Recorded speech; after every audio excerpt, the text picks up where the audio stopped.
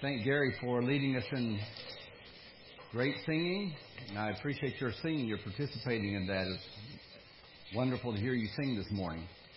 I don't know if the word's enjoy. I got a lot out of what John and Johnny shared with us, and I don't know if you have realized that many times the people up here are father and sons. It's been arranged on purpose, and I think that's wonderful to have father and son up here sharing at the Lord's Supper thoughts. One of the things that they said was we're changing our names, changing homes, and that's one of the things we see in 1 John. There's a word that's used throughout 1 John over and over that talks about us being at home, our place, our abode. And we've pointed that out several times, and we'll continue to do that. I'm thinking about little Johnny, who used to be up to my hip when I first knew him, and now I look up to him. And I'm glad I can look up to him in a spiritual way, too. Got a text from John Canterbury, and he said he's in Joelton, which I think is in Tennessee. And he said, the preacher is preaching on 1 John. He can't get away from it. And I can't either. It's a marvelous book. If you'll turn over to chapter 3 of 1 John, verse 12 and 13, I'm going to read 11, 12, and 13, where he says, this is the message you heard from the beginning. We should love one another. Do not be like Cain, who belonged to the evil one and murdered his brother. Now, why did he murder him? Because his actions were evil and his brothers were righteous. Do not be surprised, my brothers, if the world hates you.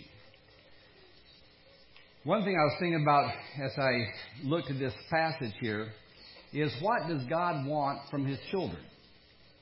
Chapter 3, verse 1, he says, this is how great the Father's love is, that He calls us His children. We are children of God.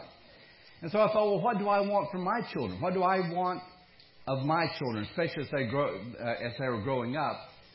And what did my parents want of me? And I guess we could say it in one word: behave. Wants you to behave. How many times were you told that? You know, as human parents, we ask our children to behave, and it could mean a variety of different things. It could mean, being a good citizen when they grow up, obedient, obeying their parents, doing their chores, as John asked Johnny, do you do these things? What's your attitude in doing these things? So it includes a responsibility in a variety of ways. But if you were to find one word, and I guess I like this, what is one word that will describe? What's one word that describes the proper behavior that directs your course of life? What if we could choose a word for our children? Would it be behave, or would it be another word? God, who is our Heavenly Father, has a word. And He states that word, how He wants His children to behave. It's in chapter 3, verse 11, and we looked at that a moment ago, where He says, this is the message. And that word there is, this is God's good news. This is God's news. Now I want you to think for a moment, as I was sitting there listening to the different people, the different words in the singing, and with John and Johnny sharing with us, I was thinking about Cain, as we'll see him in a moment. He heard the Word of God verbally. God spoke to him, and it just went right over his head. He didn't listen to God. And sometimes we sit here and think, if God were to speak to me, I would know. God is. And it's not the people up here speaking. When John and Johnny were sharing from God's Word, as I won't say little Johnny, as big little Johnny was reading God's Word, were we listening to God's Word? Or have we become so used to it that we just go with it? How many of us right now, I don't want you to feel really guilty. I'm not trying to put a guilt trip on you, but are you texting right now? Oops. If you are, I'm not condemning you. But I'm just saying, we're looking at God's Word here. What does it say? Are we listening to it? Are we serious about this? And I have to say that to myself because a lot of times I do the same thing. All right? I'll listen and the words are being read and I'll start thinking about, fishing or something. My mind, I don't know, your mind just goes off sometimes. But here God's Word. God spoke to Cain and just wasn't listening to him. And he says, here's the message. Here's God's news. And there's a little word here that states purpose. And some of your translations will say that. The NIV doesn't even translate it. But it says, here is the message. That. Here's the purpose. You love one another. If God were to choose one word and say, now this is the word that I want you to think about as far as God, my message, how I want you to act, he says it's word. That word is love. A few weeks ago I said I'd counted 35 times where this word is used. And if you took notes, you need to change your notes now, okay? Because I said, if I remember correctly, 5 times in the first half of the letter, the word is used, and 30 times in the second half. And I said that was my count. I may be wrong. I went back and recounted, okay? This may not be right either, but I just counted it again. 46 times. I missed 11 times because I was reading too fast, I guess. 7 times in the first part of the book, and what does that leave? 39 times in the second half. This word is used over and over, so it's essential that we find out, well, what does this mean? God says, this is the message. I want you to love one another. So what does that mean? How do I define that? How do I define God love? How do I define what kind of love God desires of me? And so we're letting John, in his writing here, define it. We're letting God define it for us in his word. And I find it interesting that he does not say, this is the message that you love God. I would expect that. That's what I would expect from a human writing. Here's the message that we are to love God. And that is true. We are to love God, obviously. But he says, this is the news. You are to love one another. This is the practical way you show love for God. Because later on we're going to find out as we read about this in 4th chapter, I believe. It's easy to say, I love God. It's subjective. It's abstract. It's intangible. God's wherever you imagine him to be. But God calls us to concrete, personal, tangible love that actually reveals to you and to other people if you really love God. And it's in the faces you see around you, your brothers and sisters in Christ. This is how you show love. This is how you show your love for God. And I'll tell you what, you know it. It's difficult love. We're going to find out more about this later, but that's where the rubber meets the road. That's where we really see what love is. That's where our test is given. Do I love God? Well, how am I doing with my brothers and sisters? I once spoke to a man about his attendance. He hadn't attended for months. It's always a little bit, you're like jumping into hot water when you approach someone about something that maybe they're not doing right. And I was talking to him about his attendance, and his response was this: you can't tell me I don't love God. And I thought, I didn't say that. I never said anything about his love for God. I was just talking about his coming into the gathering. He had been missing for months. And his response is, you can't tell me I don't love God. And I said, well, I'm not saying that. But, I got thinking about it. He's right. That's a tangible expression. He was being convicted of his lack of love for God when I spoke about his lack of love for one another. And it convicted him, and he was angry with me. How can you say you love God and ignore your brothers and sisters?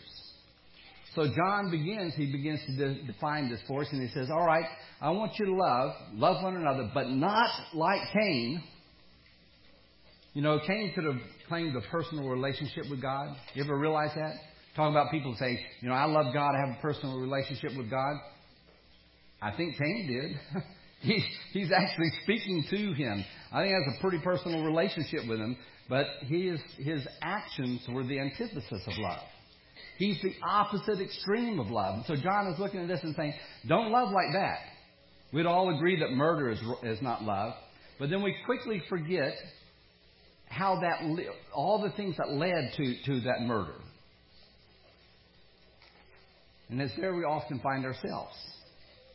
We haven't taken life, but we've walked down Cain's road a certain distance. We haven't murdered, but we've become defensive when we do wrong, and we've become critical of others who are doing right.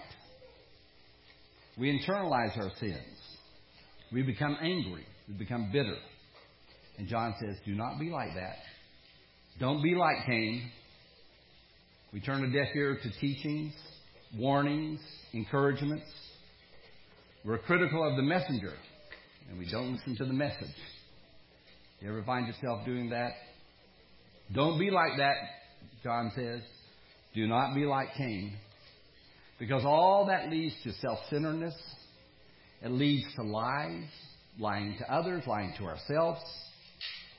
It leads to excuses. It leads to pity parties, in which we're the only participants. Poor me. No one understands what I've gone through. If they had gone through what I went through, then they'd understand. They can't understand me. You know, when I was thinking about that, this is going to date me. 1971, The Who. Anyone know who that is? Who they is? Yeah, all right, good. We got a few old people here. Do you remember the song Behind Blue Eyes? I'll sing it for you. No. No, I'll quote part of it. No one knows what it's like to be the bad man, to be the sad man, behind blue eyes. All right, there's one part in there that says, no one knows what it's like to feel these feelings like I do. Nah. And I blame you. That's what he says. You don't remember that? Some of you too old to remember that. But that's what that whole song, which is a pity party song to me anyway. But no one knows what it's like to feel the feelings I feel, and I blame you. And that's what Cain did. No one understands. And he blamed Abel. Don't be like that, John says. Don't be like Cain. That's not love. And we've been called, love one another.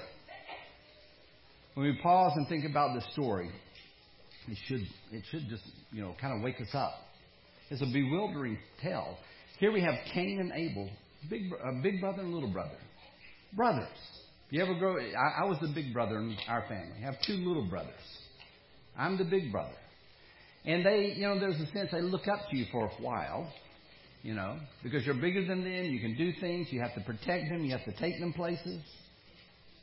They admire you because, wow, you can run faster than they can. You're older. You're taller. You're stronger.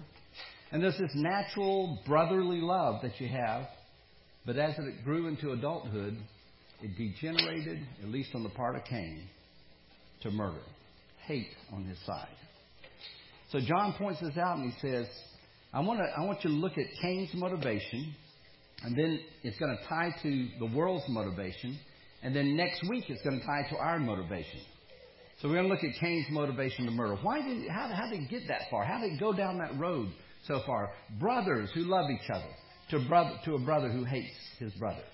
And so John asked the question, and why did he murder him? And you'd expect things like, well, he hated him. He was jealous of him. He was angry. He did it out of anger. And all those must have been factors of why he murdered him. But that's not the root. What's the root? Let's get down to what is the real reason that he did that. And then we have to be careful because this speaks to us. It shows us how we think sometimes. First, this is based in how Cain identified himself.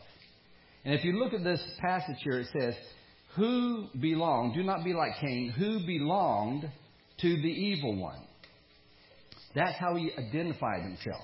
That word belonged to the evil one. It's not so much that Cain did bad things, although he did bad things, but he was operating out of the source of his source, out of his origin.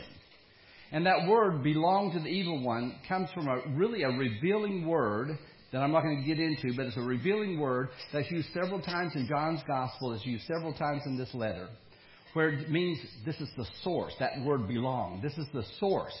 This is his origin. This is where he is thinking from, coming from. And that's why he says he's belonged to the evil one. Cain's direction in life didn't come from God, but it came from the devil. There's a writing, you can look it up on the internet. It's called a Targum, which is it's the rabbis as they explain Scripture. It's kind of like a commentary. It was kind of a paraphrase, a mixed commentary and paraphrase. And there's one called Pseudo Jonathan on Genesis, and he quotes Cain as saying this: "There is no judgment. There is no judge. There is no other world. There is no gift of good reward for the righteous, and no punishment for the wicked." Now, whether he actually said those words or not, I doubt. But that was his attitude. This was his faithless attitude. He looked at it and said, there's no reward for good. There's no punishment for the evil. There's no judge. I mean, God spoke to him and said, look, if you do right, it will be right with you. And he's like, I don't care. What kind of attitude is that? Faithless. He didn't believe God himself. Brushed him off. Believing only in himself and loving only himself. Unknowingly, he's operating out of the evil one. That's his identity. That's who he identified himself with. And here's the thing. This is the way the world is. He thought he was operating out of his own person. He was his own man. No one can tell me what to do. Have you ever used that word, those words? No one can tell me what to do. That's operating out of the evil one. And we do that. It sneaks up on us. But this is the way life is. Yes, someone is telling you what to do. And it is the evil one. Second reason he murdered his brother was because of Abel's righteousness, it says. Cain's actions, why did he murder him? His own actions were evil, and his brothers were righteous. Cain's action was evil. This is a deliberate, active evil. It's a deliberate, active defiance. And that's why I'm saying when God told Cain, do this and everything will be right, lift your countenance, sin's at the door. God is instructing him, encouraging him, and he just deliberately defies him. This kind of evil has no regard for others. It's only focused on himself. He did what he wanted. No one told him what to do, except Satan, and he didn't know it. And so as Abel's actions brought to light his evil, he reacted to it. John chapter 3 really brings this out.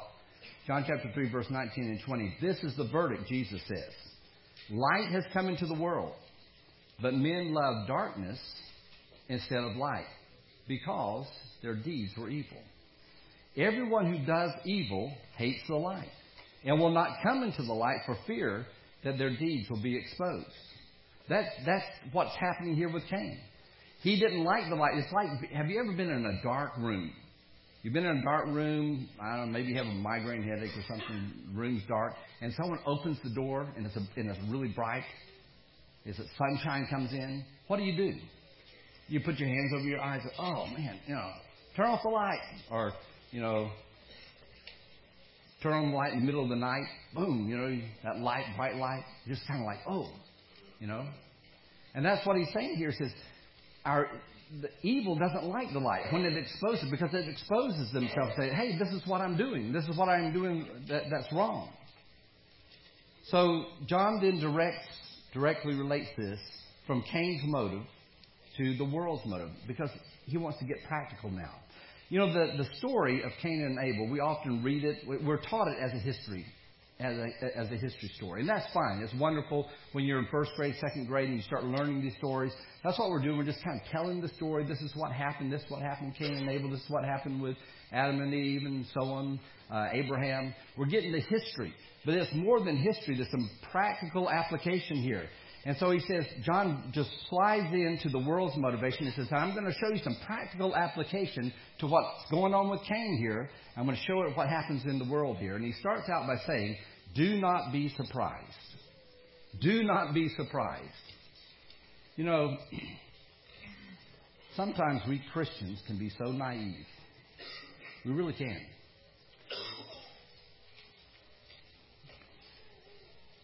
I won't go there. Jesus instructed and warned us in this matter. He said this way in Matthew chapter 10, verse 16, be shrewd or be wise, some translations say, as serpents. Many of you have heard this. And be harmless or be as innocent as doves. We get that backwards sometimes. We're wise as doves and as innocent as serpents. But he says, no, I want you to be as wise or as shrewd as a serpent. Who was the serpent? A very shrewd serpent, Satan. He said, I want you to be as shrewd as a serpent, but innocent, wise as a dove.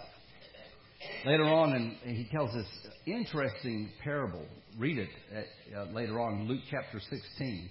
He tells this really interesting parable, and he ends it by saying, for the people of this world are more shrewd in dealing with their own kind than the people of light. He says, sometimes when you go out in the world, and the people out in the world, they deal with their own kind in a better way than the people of light do. And I think what he's saying is, wise up here. Get smart. Think about it. We walk through the world, walk through life. We do the nice thing. We do the right thing. We try to help other people. And we get kicked in the teeth. And we're surprised. Well, I didn't do anything to deserve that. Why is this happening to me? We've all asked that question, haven't we? Why is this happening to me? And John here says, wise up. Were you living out of your righteousness? I'm not talking about your personal righteousness, but I'm talking about the righteousness of Christ. Were you walking in the light? Were you walking in the love of God? Don't be surprised if the world butchers you. That's what he says. Abel, what did he do wrong? Was he making fun of Cain when he was offering his sacrifice? No, he was just doing the right thing. He was taking the sacrifice in the way that God said to do it. He was offering it in the right way. He was doing it in faith. And he got killed for it. He wasn't putting Cain down. He wasn't saying, Cain, you're wrong, I'm right. He was just doing the right thing.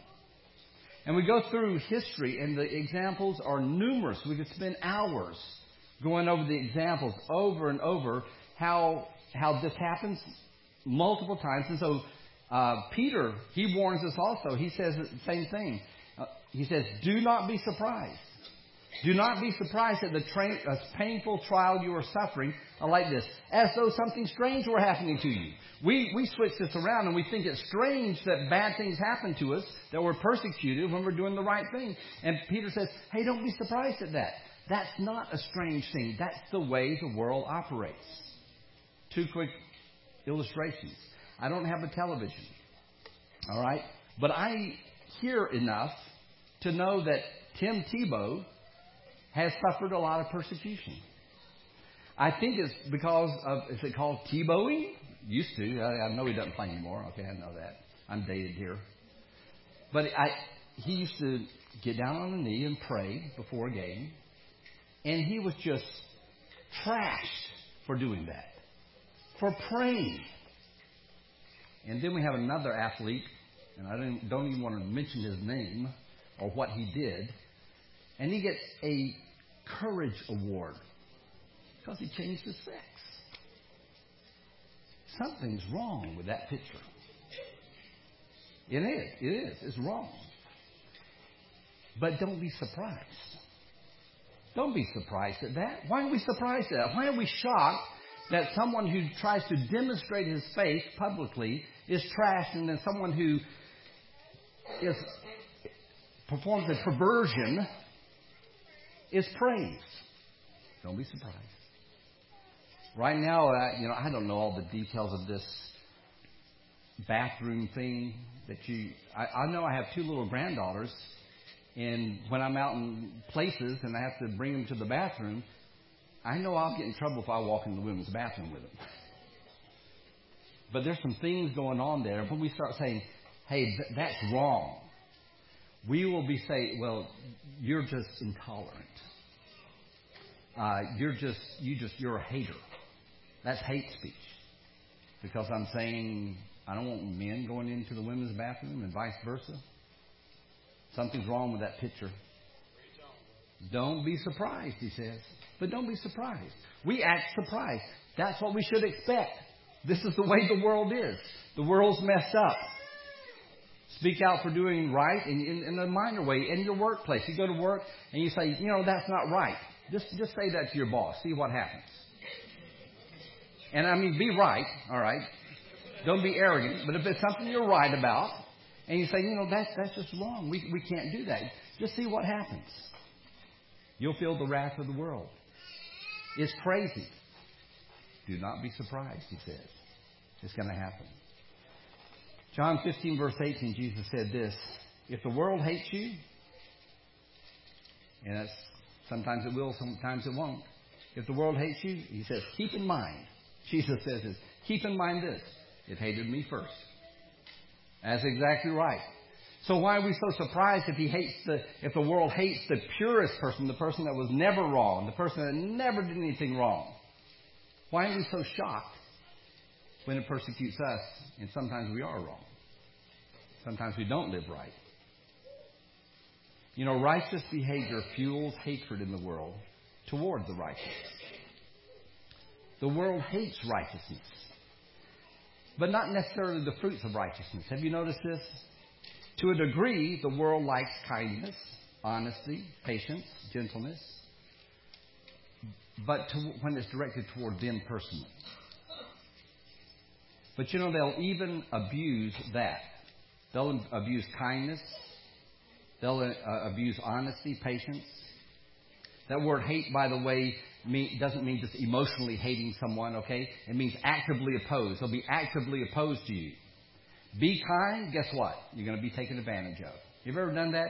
You do something kind and you help somebody and they take advantage of you? That's the world. Be honest, you're going to be laughed at. Exercise patience, people will believe you're a pushover. Don't be surprised. That's the way the world operates. And so we have to wake up to the fact that something is fundamentally and radically wrong with this world. It is an upside-down world. When the apostles started teaching about Jesus, you know what the world said about them? The world said, you are turning the world upside down. They weren't turning the world upside down, they're turning it right side up. And they're all confused, because they've been upside down for so long. And I'm not talking about just the bad things of the world. Oh, we'd all agree murder and terrorism is wrong, drugs, pornography, alcohol, things like that. Oh, yeah, that's wrong. But everything the world touches, it infects. It includes art, culture, medicine, science, education, industry. And before you disagree, let me explain. We'd all agree, the illegal drug dealers on this side is a really wrong thing. It's never right to do that. But on this side, business, education, that's good. And somewhere in the middle, we start having arguments of at what point does the bad, do we move over to the bad? It's all infected by the world, by evil. The Bible, and especially 1 John, really marks this out. It says there's light and there's darkness. There's no gray. He never talks about the gray. He talks about light and darkness. And you can take any one of the good things of the world, the good things I talked about. Medicine is a good thing. Business is a good thing. Education is a good thing. But without the direct influence of godly men and women, it will quickly degenerate into something evil. I can list universities that began on the foundation of godly men and women who said, this is what we're going to do. We're going to uphold God and these principles. And when those people died and someone took their place, slowly those institutions went down. And some of our most ungodly institutions in this nation were once the most godly. Why? That's the way the world operates. That's what happens. It infects it. And unless we are careful, unless we focus on what we're doing, that's what happens to us. That's what happens to the world. The natural trend is to move towards Satan, not God. We don't cease working in hospitals and businesses and education. We don't cloister ourselves away from that. John says we are to be in the world, but not of the world. It's infected, and we need to realize that. And because the world is under the influence of the evil one, it will hate the righteous. And so we Christians have to be salt. Salt-like influence. We are flavoring the world. We're making it a little better. We're preserving it as salt does. You know, I believe the world would be utterly destroyed if it wasn't for the last 2,000 years of Christianity. I think Jesus came at the right time to give enough salt to this world to preserve it just a little bit longer. And without that, I've tried to imagine what would the world be like if Jesus had not come. What would have been the natural progression? I can only think of destruction, total destruction, without the influence of Christ. The more the righteous, the more the righteousness, the more hatred will grow. And so, do not be surprised. Go out in the world today, tomorrow, and you realize as you go out and you live out your righteousness, don't be surprised if you're persecuted. Philippians chapter 2, verse 15 talks about being light in the dark world. He says, children of God, we are children of God without fault in a crooked and a depraved generation. He's not just talking about his generation. That's us today. Are we not crooked? Are we not messed up as a generation? Are we not depraved? Do I need to go back and get some more examples of depravity in our culture? I can go into Planned Parenthood and look at the depravity there. That's where we are. And he says, but as children of God, in this crooked and depraved generation, in which you shine like stars. Oh, we're not the sun. We don't shine that brightly, but we're points of light all over. A bunch of us together. Points of light. Points of beauty.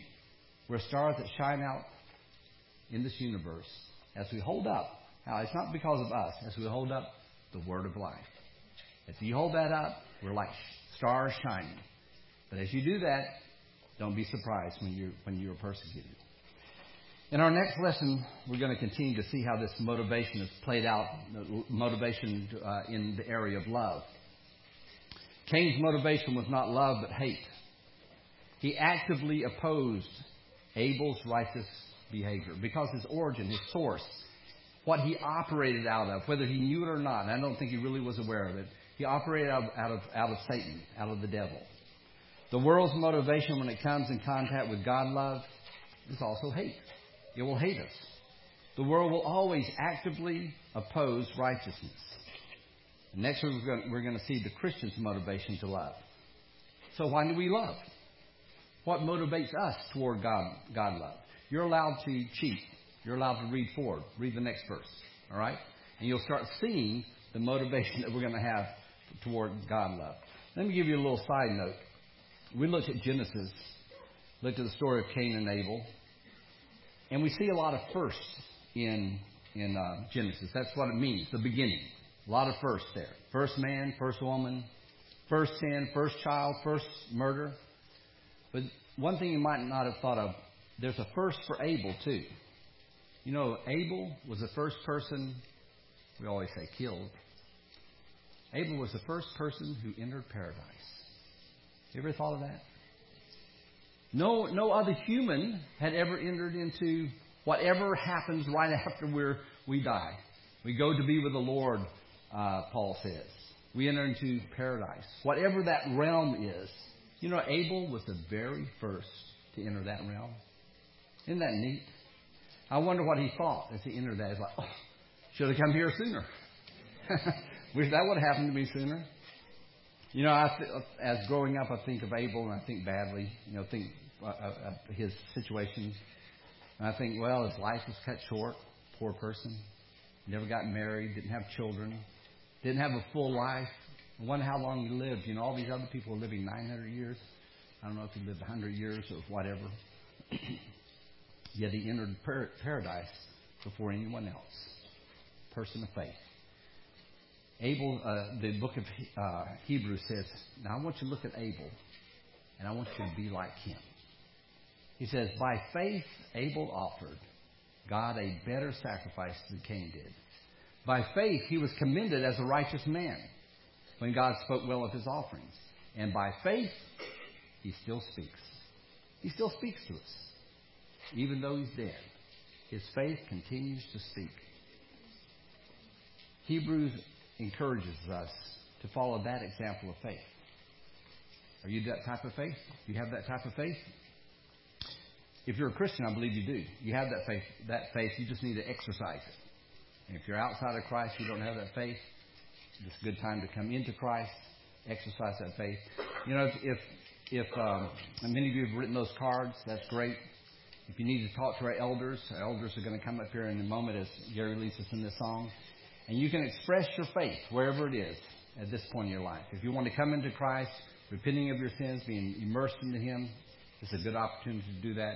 If you need to express your faith in repentance to fellow brothers and sisters, we give you that opportunity as we stand and sing.